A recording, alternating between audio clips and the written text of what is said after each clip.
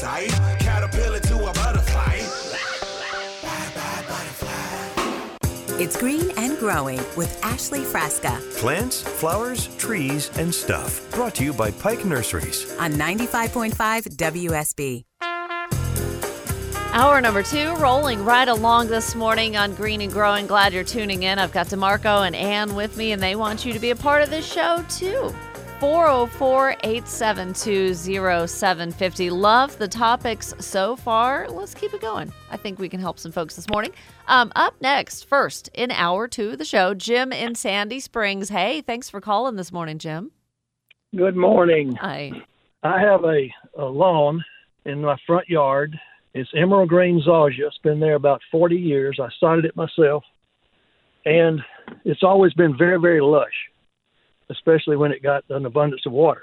This year, on one side of the driveway only, there's a significant number of dead spots, some as large as, say, the hood of your car. Mm-hmm.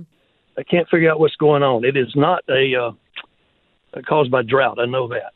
Okay. Now, have you looked closely at the blades of the areas that are affected? Do they have lesions, little brown spots on them, or is everything literally just the color of straw and it's dead? I have not looked closely at all. Okay. Brown patch is a little bit more widespread, and that's most obvious. At first, when I was just looking at the notes of your call, I was thinking dollar spot, because dollar spot would be spot on right now if the spots were a little more isolated and small, generally about the size of your hand. That could change, but that was my first thought, given that we've had cooler nights and warmer days. I mean, still with it being close to 80 degrees a lot. And, I mean, some drought, lack of rainfall could also bring that on as well. But irrigation at the wrong times and the lawn not having a chance to dry out during the day, if it's staying wet in the overnight hours, also is pretty inducive to fungus and things like that. Look carefully at the blades of the grass. I'm not going to rule out dollar spot, but what you're describing in larger patches makes me think brown patch instead of dollar spot. But with dollar spot, there would be lesions on the blade, almost maybe rust color, little brown lesions and things. Either way, you may want to go ahead and get a fungicide routine kind of in your head. Some things do overwinter in the soil. So even though that lawn is going to go dormant, that could still be a problem in the soil and become prevalent again next year. So having a fungicide and applying the right amount of fungicide is probably going to help knock it back a little bit. And good practices could do good mowing height, irrigating when you need to, when we have had prolonged periods like we have with no rainfall, irrigating as early in the morning as you can before afternoon. That way it has all day to dry out. What do you think? Well, this particular area has never needed irrigation. Okay.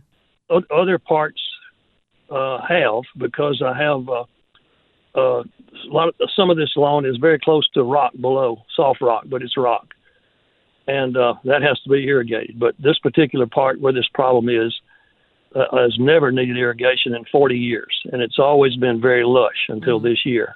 These spots, some of them they're growing. Mm-hmm. Or have grown, but this started probably 6 weeks ago.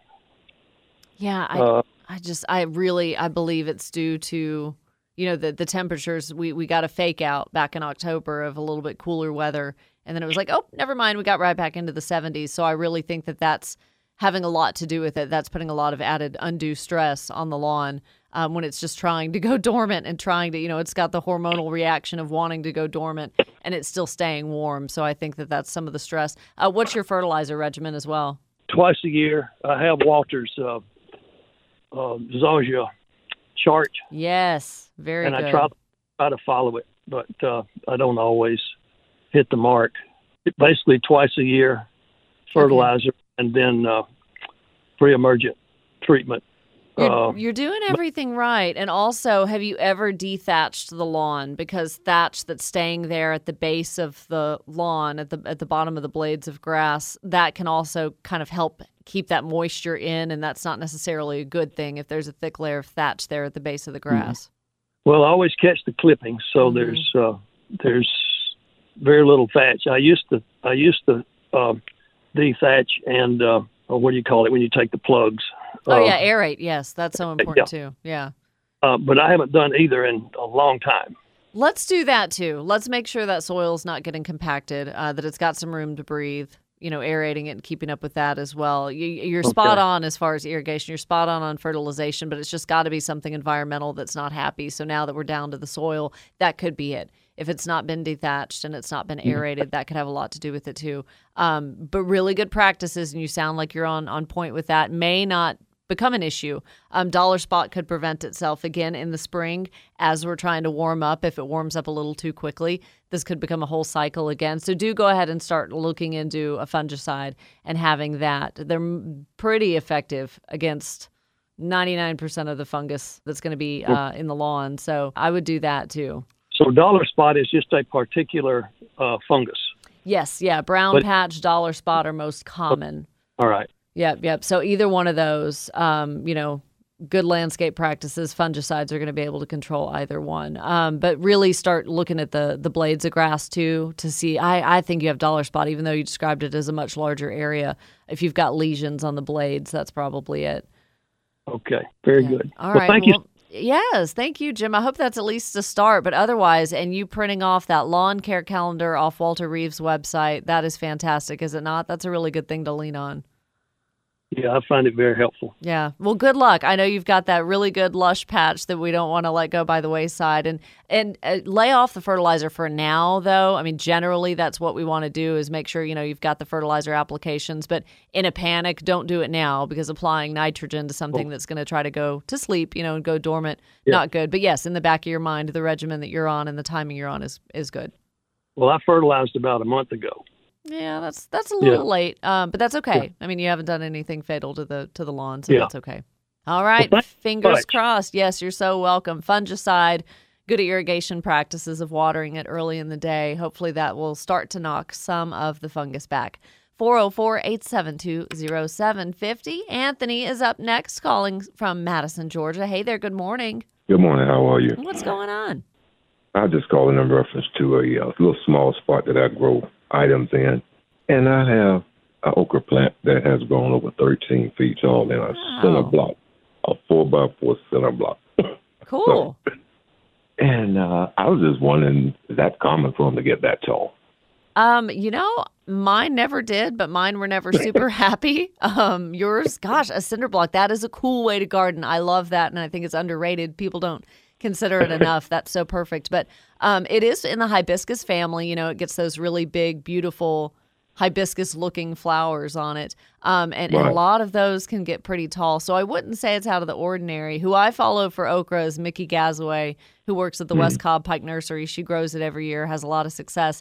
And I've never really remembered her remarking on it getting that tall. I mean, she's only 4 foot something, so anything's tall to her. But 13 feet, that's pretty significant. So now that the fact that it's got that extra height, though, Anthony, you're still getting, you got good production, right? Yes, I did. Matter of fact, and it's just standing there looking like a fishing pole, a long fishing pole with leaves on it to me, That's but so I'm just getting fascinated by it, really. And now, how did you start the okra? Did you do it from seed or did you do it from I plants? did. 2 seeds. And it was those little, black-looking BB-type seeds, right? Exactly. Yeah, I picked them up in those. Yeah, those are really something because, when I did try it, I mean, I got plants. They just weren't really productive. But I soaked those in a little shot glass of water, overnight before I planted them. And I was so pleased that it was easier than I thought. I didn't even soak them. I just put them in the ground. Yeah, now 13 feet, and I would venture to guess if production becomes low, if year after year you keep getting them that high, I mean, they're happy, they're healthy, but if production starts to be affected and you're not getting as many, I would top it, just like you can a tomato plant too. When you take maybe a foot or two off the top, all that's going to do is just send energy back down to the plant, and then maybe it'll kind of spur more production if that were an issue that was lacking. But since you didn't have it, man, enjoy it. That is a fishing pole. I like that. I can see it exactly now that you describe it that way. There's 2 of them standing there, That's so cool. And what else have you grown in those cinder blocks? Just okra or anything else? Oh, no. I grew some Tabasco. I grew some chili peppers. I grew a whole lot of stuff. I have some collards and kale in it right now. So how are they doing? When did you plant those? Maybe 4 or 6 weeks ago? Matter of fact, about 2 weeks ago. Okay, and they're doing good? Oh, everything. I have collard leaves already, just wide as my head already. So, Oh my! Look at you with your green thumb. Holy cow! I like it. Well, hey, if you're on Facebook, I want to see a picture of that 13-foot okra tree or okra plant. That's what it's called, a tree. Yeah, That's what pretty it much. looks like one. Anything taller than me is considered a tree. Yeah, if you're on Thanks so Facebook, hit me up and message me for the picture of that. I'd like to brag on you. Okay, all right. I'll put my ball shirt on and go ball. Oh, now, Anthony, why'd you have to go and do that, man? We're still friends. It's okay. We are friends. My husband's a Tennessee fan, so I have no choice but to be friends with him. Yes, we live under the same roof. Well, all right, you put that Tennessee shirt on. You take a picture of yourself up against that okra and send it to me. I will. All right, have a great weekend. Same to you. Oh my gosh, I love it. I love it when people they have such good fortune and such good luck trying things different. You don't have to have that big bed. You don't have to have that crazy prepared raised bed and all that kind of stuff. Cinder blocks, good soil, some TLC. Anthony figured it out. 404-872-0750. Seth Hawkins with the Georgia Forestry Commission when we come back on WSB.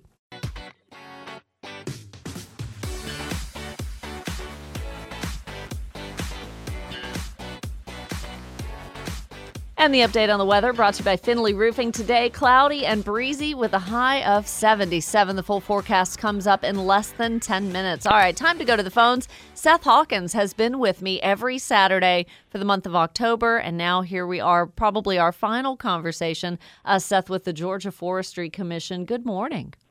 Hey, Ashley. How are you this morning? I didn't mean to make that sound so dreadful. Not our final conversation ever. The final call of the fall leaf season. There you go. Because foresters are still really busy up in North Georgia observing the leaf change, color, and now, the falling leaves as well. But we have not had a rain event or a wind event. So, Seth, there's still a lot to see.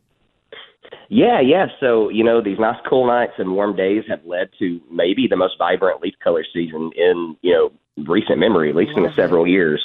But also that lack of rain and everything, while it did drive really good color, also drove a little bit earlier peak than normal. Usually this time of year, I was looking at reports from past years, and we were at peak this week. So we actually ran, about a week early. So up above 3,000 feet, we are seeing pretty dramatic leaf drops. So when you get up to the highest elevations in the state, you might see some bare trees more so, but you get down below 3,000, especially down below 2,500 on the highways up in the mountains, we are at peak. I mean, it is beautiful. I know even in the urban environments, we got the northern red oaks coming in, the scarlet oaks, cherry bark oaks really going off around Rome right now.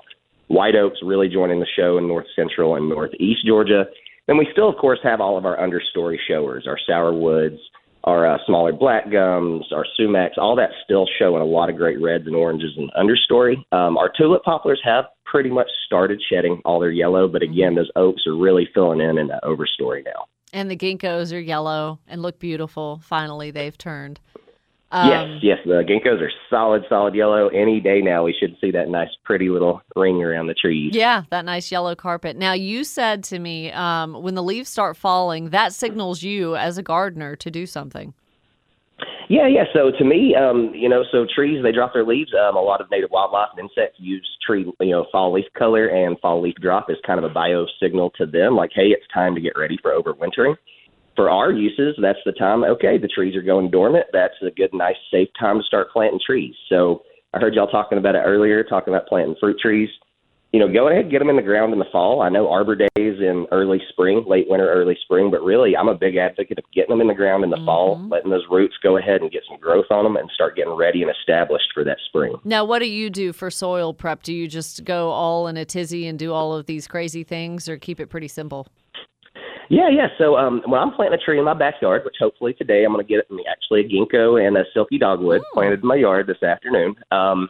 So I really like to take just a little hand rototiller and just till out a really big area. I mean, as big as you feel like you got the effort and energy to do. So the more compaction you can break up laterally, that's going to help the tree a lot. So the majority of your tree's roots are going to be in the top 18 inches of soil. And roots really like to grow out more than they like to grow down. So if we break up that compaction nice and wide, dig a nice, really wide, shallow hole, and that's a big mistake we see is trees being planted too deep. Right. As far as soil amendments, I'm a big advocate of just using the native soil you pulled out of the hole. If you are going to incorporate anything, maybe some compost, maybe some mycorrhizae spores. But again, if you add anything in there, you just want to make sure it's really good and homogenized. You don't want to have different soil textures button up right up against each other. You'll end up with just wonky, asymmetrical root growth if you end up having that issue. Yeah, and that'll show on the tree as well, kind of one side a little more lush and healthy than the other. Well, even that, and then also it just could lead to ultimately just, structural issues, more susceptible to wind throw when you have if you have an asymmetrical root system. That can just make them sometimes a little less structurally sound. When we're talking about ornamental trees, not as big of a deal, but if you happen to be planting an oak tree or a sycamore or something this fall, that's going to be a big tree one day. So you want it to have as big and symmetrical and round as a root system as possible. And like you said, breaking up that soil really well, crumble it through your fingers, whatever you need to do to be able to backfill that hole. And when you say don't plant too deeply, what's a sign to us looking at the base of a trunk that it's been planted too deep? Oh, yeah. So right at the base where we call the root collar, so you'll kind of see a slight texture change where it turns from the trunk of the tree into the top of that root collar. Some species are a little easier to see than others, but you'll see a swelling and a little texture change. You want to see that up above ground level.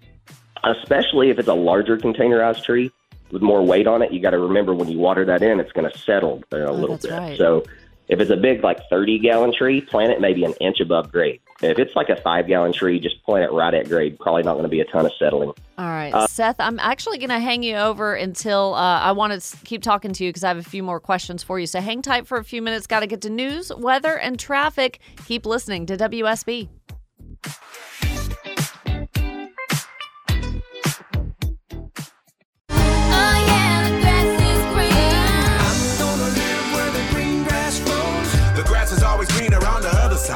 Caterpillar to a butterfly.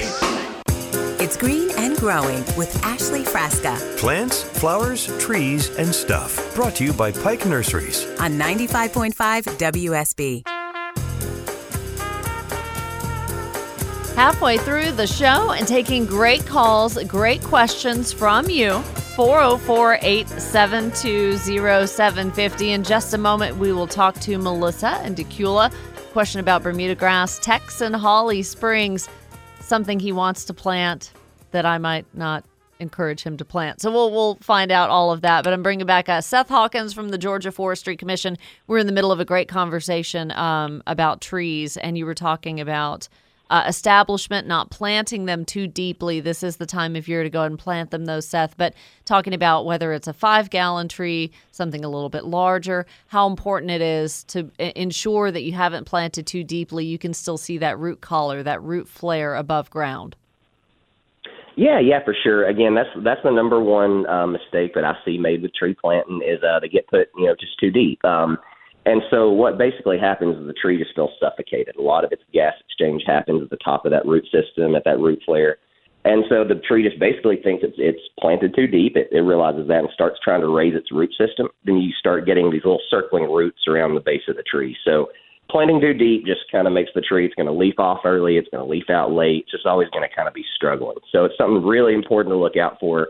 If you're going to do anything right with planting a tree, just make sure it's planted nice and shallow. I always like to tell folks, when you walk in the woods, what do you see at the bottom? You see a nice buttress. You see that thing nice and shallow up out of the ground. So. Mm-hmm. Okay, and it doesn't really matter whether we are, buying trees this season, balled and burlapped versus containerized, kind of the same idea for soil prep and planting, right? Yeah. The big differences are going to be obviously the size of the hole you dig for a balled and burlap tree. So you want your hole to be at least twice as wide as the root ball you're putting into the hole. So you can see if it's a 5-gallon tree, maybe not a huge hole. A 30-gallon container tree is getting bigger. If you're talking about a 2-inch caliper balled and burlap tree, obviously that's going to be a pretty substantial hole. The big differences there are with a containerized tree, there's a lot more circling roots usually to undo. So just, take those and try to gently tease those out. Sometimes you do have to take a grub saw and cut some larger circling roots out of a container root ball. With balled and burlap, the big things are just make sure it's even more shallow because you're talking 300 to 500 pounds sometimes on those trees, maybe even more. That's going to settle even more. So if you're planting B&B, sometimes I'll plant those almost 2-inch with its root flare up above grade. Wow. Water it in really good. When I say really good, I mean like flood the thing. There's going to be a runoff. It's going to be a puddle.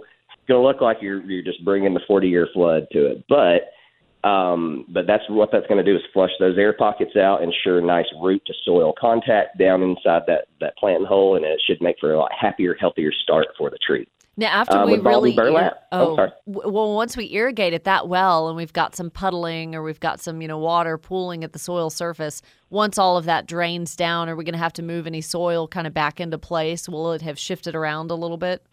Yeah. So sometimes after you do that, it's a little bit of a muddy adventure, but you might want to, you might have some washout from doing all that watering. Ideally, you water it nice and slow, but if you do happen to have some runoff, just make sure you don't have any roots exposed directly to the air, and just get everything nice and kind of sloped away from that root flare. If you are going to build a soil ring, a little basin to hold water, I don't normally do that just because I want that water to run away from the base of the tree to my feeder roots that are growing out away from the stem. If you do build a soil ring or a basin, just make sure to tear that down after that first growing season. Go back and just scrape that out flat, because at that point the roots should be getting out past that basin. Yeah, I see those. So they're not necessarily wrong. That's just a different way of doing it, but it doesn't need to stay. I just always get concerned because if they get left, what can happen is the roots will grow up to the surface of that berm and then stick out the backside. And then all of a sudden you've got more surface roots in your lawn. All of a sudden. No, we don't want that.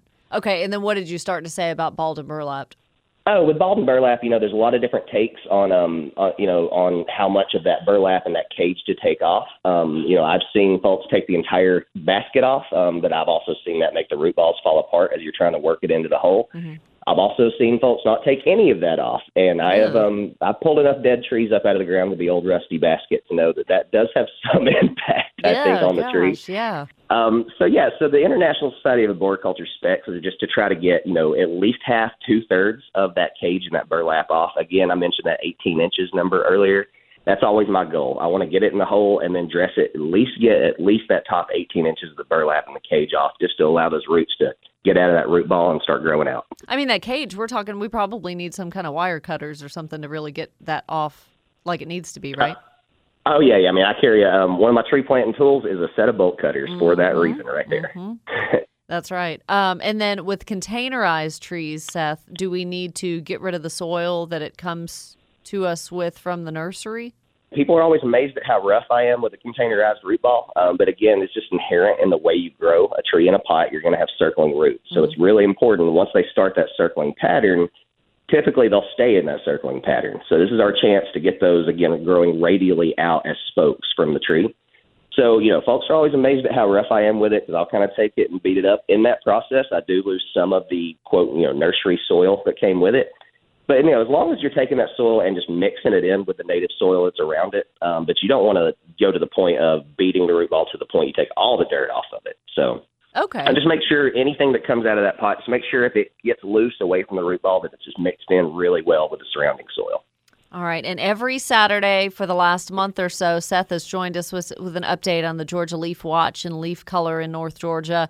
Peak was last weekend. So now, of course, we're at the point, Seth, where we have all the leaves that are falling in the landscape, around the house, whatever. So what's your recommendations on, I've been harping on that, leaving the leaves, don't bag them and give them to the trash company. That's liquid gold. It's actually really good nutrients that are free to you. But mulching the leaves, not mulching the leaves, what say you? Yeah. So, there's a lot of different approaches. It really depends on what you're wanting to do with it. So, in an ideal world, those leaves that fell below that tree are the exact set of nutrients and fertilizer that tree needs that drop that leaf. So, in the ideal world, you could just leave them and just let them sit there. And ideally, just let it totally sit, because that does provide a lot of habitat for a lot of native insects, Luna moths, a lot of different caterpillars and stuff actually overwinter in those fallen leaves. And so mulching them will break them down a lot faster. So if you run over them with the mower, run it up into your mower bag, and then use them in your flower bed, obviously it's going to break down a lot faster. Mm-hmm. But also there is, you're giving up the idea that you're taking away some habitat for native insects. So, I just encourage everybody, just don't bag them, like you said. Mulch them, put them in your flower beds around your trees. But try to keep them on your property if you can, because that's what your soil needs. And there's a whole ecosystem. You talk about overwintering insects. I mean, a whole ecosystem that loves living under those leaves and is kept safe and kind of nice and cozy just from leaving them where they are.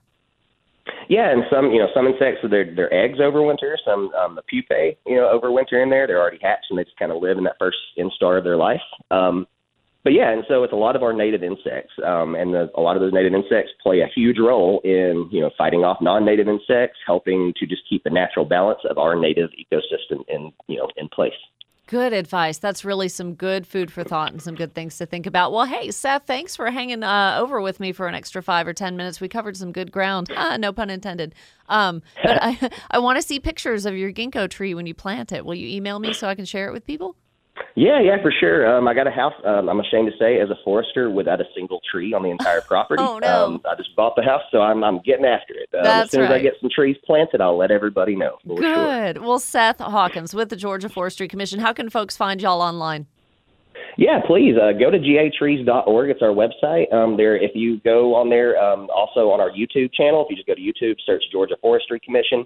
Tons of great resources, awesome videos. There's a video called Planting Containerized Trees on our YouTube channel. Yeah. And it's actually myself going start to finish. You plant the tree, water it in, you mulch it, all that good stuff. See, and then we have that broken down to subtopics as well and other smaller videos too. All right. Oh, awesome. Well, thank you so much. And tell Stacia I said hello. Will do. Thank you so much, Ashley. All right. Thanks, Seth. Always good to talk to you. That is some great information, folks. I hope you took all of that in. And I will post the conversation that Seth and I just had as its own separate deal as a podcast, so you can really take that good advice and get off to the best start possible with any new tree you're putting in the landscape. All right. Out to calls we go. Want to talk to Tex calling from Holly Springs, my neighbor. Hello, Tex. How are you? Hey, Fred Midland. What's going on? Can you hear me? Yeah. Okay, good. What's going on? Just out here delivering stuff. Okay, all right. So far, so good? Yeah, what I want to ask you about is and I heard your little sideways comment about you were going to advise me not to plant it earlier, but the deal is that I don't like neighbors. Okay. And I like to I want to put this stuff up to block to keep my privacy. Yeah. Okay? Yep. And I know you don't think I ought to plant it, probably because it's like lariat or AKA monkey grass that just goes wild and takes over. But I think it'd be real good under my oak trees, because my oak trees are tall, and therefore it loses the privacy sometimes. Yeah. So, what? But Tex? I let the limbs grow low, so they cover as much as they can. But still there again. Yeah. So I don't even know that we've mentioned it, Tex. What you're thinking about planting, privacy from those neighbors, bamboo. Oh, it makes me shudder.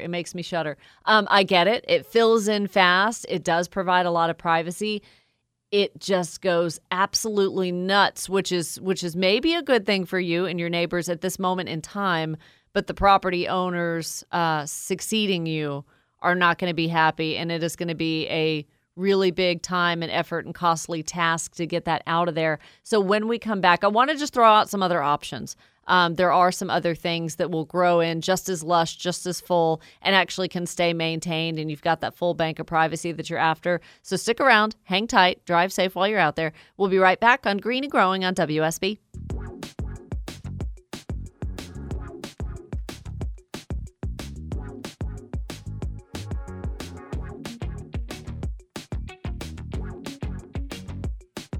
I can go anywhere with you. You can play me on your phone, on your smart speaker, if you're out on the golf course, out riding around, of course, your car radio, the radio at home. 404-872-0750. Weather update brought to you by Finley Roofing. Today, cloudy and breezy, but a high of around 77. Clouds move out tomorrow, but then they're kind of back for Monday, but highs near 80. Green and Growing. Ashley Frasca's top 3 things to do this weekend. I'm going to get right back to Tex's question, and I have some things to propose to avoid planting bamboo, but I do have some words about bamboo here in just a minute. But number 1, the window unseeding a fescue lawn is starting to close. You want to get that done in the next week or 2. Mow first, aerate to achieve the best seed to soil contact, and you have to be consistent with irrigating the new lawn if there's no rain in the forecast. Keep the leaves off of that new grass. Just rake them off to the side around trees and other things. Number 2, an easy tip for beginning gardeners, plant pansies. You want them about 10 inches apart. You fertilize once a month, deadhead them, and they're good to go for the next several months. And number 3, you can dig up caladium, elephant ear, and dahlia bulbs now. Store them in boxes if you need to over the wintertime with peat moss or perlite, even crumpled up newspaper, something that's going to help dry them out. If you want to overwinter them in the landscape like I do, cut the stems down, cover with an overturned gallon pot for the wintertime when it's really cold, or just cover everything over thickly with pine straw or leaves or something like that. If it's a somewhat mild winter, they will do okay. Okay, so Tex wants to plant bamboo. You can. You absolutely can, but it's really got to be done right. You've got to dig a trench. You've got to dig a very, very deep trench. Have something in there like some kind of metal or concrete or something that's going to keep those roots in check. So that's a lot of prep to do if you absolutely insist on bamboo. There are a couple of different varieties too that may be more slow growing than others. So you got to research that really carefully, because before you know it, you'll have a mess on your hands. But some other things that I would like to propose for privacy screening, you're not going to see your neighbors at all if this is done right. So looking for something under those tall oaks, to fill in the gap, to fill in that height where there are no limbs, right? We could think about a magnolia. There are some varieties. Little Gem is one I'm thinking. I think Teddy Bear, that may stay a little bit shorter than your traditional magnolia. Evergreen leaves, so you're always going to have coverage. Arborvitae and Cryptomeria, again, kind of that conifer look.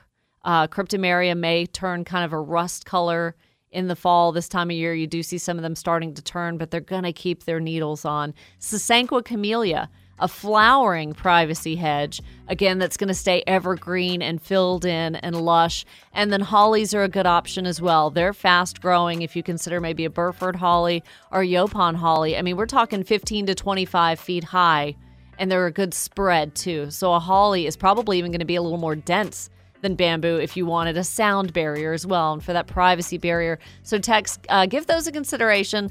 Let me know what you land on. If you want to dig a big old trench for that bamboo, get started now. It can be done. You just got to do it right. 404-872-0750. Back with more of your calls, and then Pike Nursery at 8:30 coming up on Green and Growing.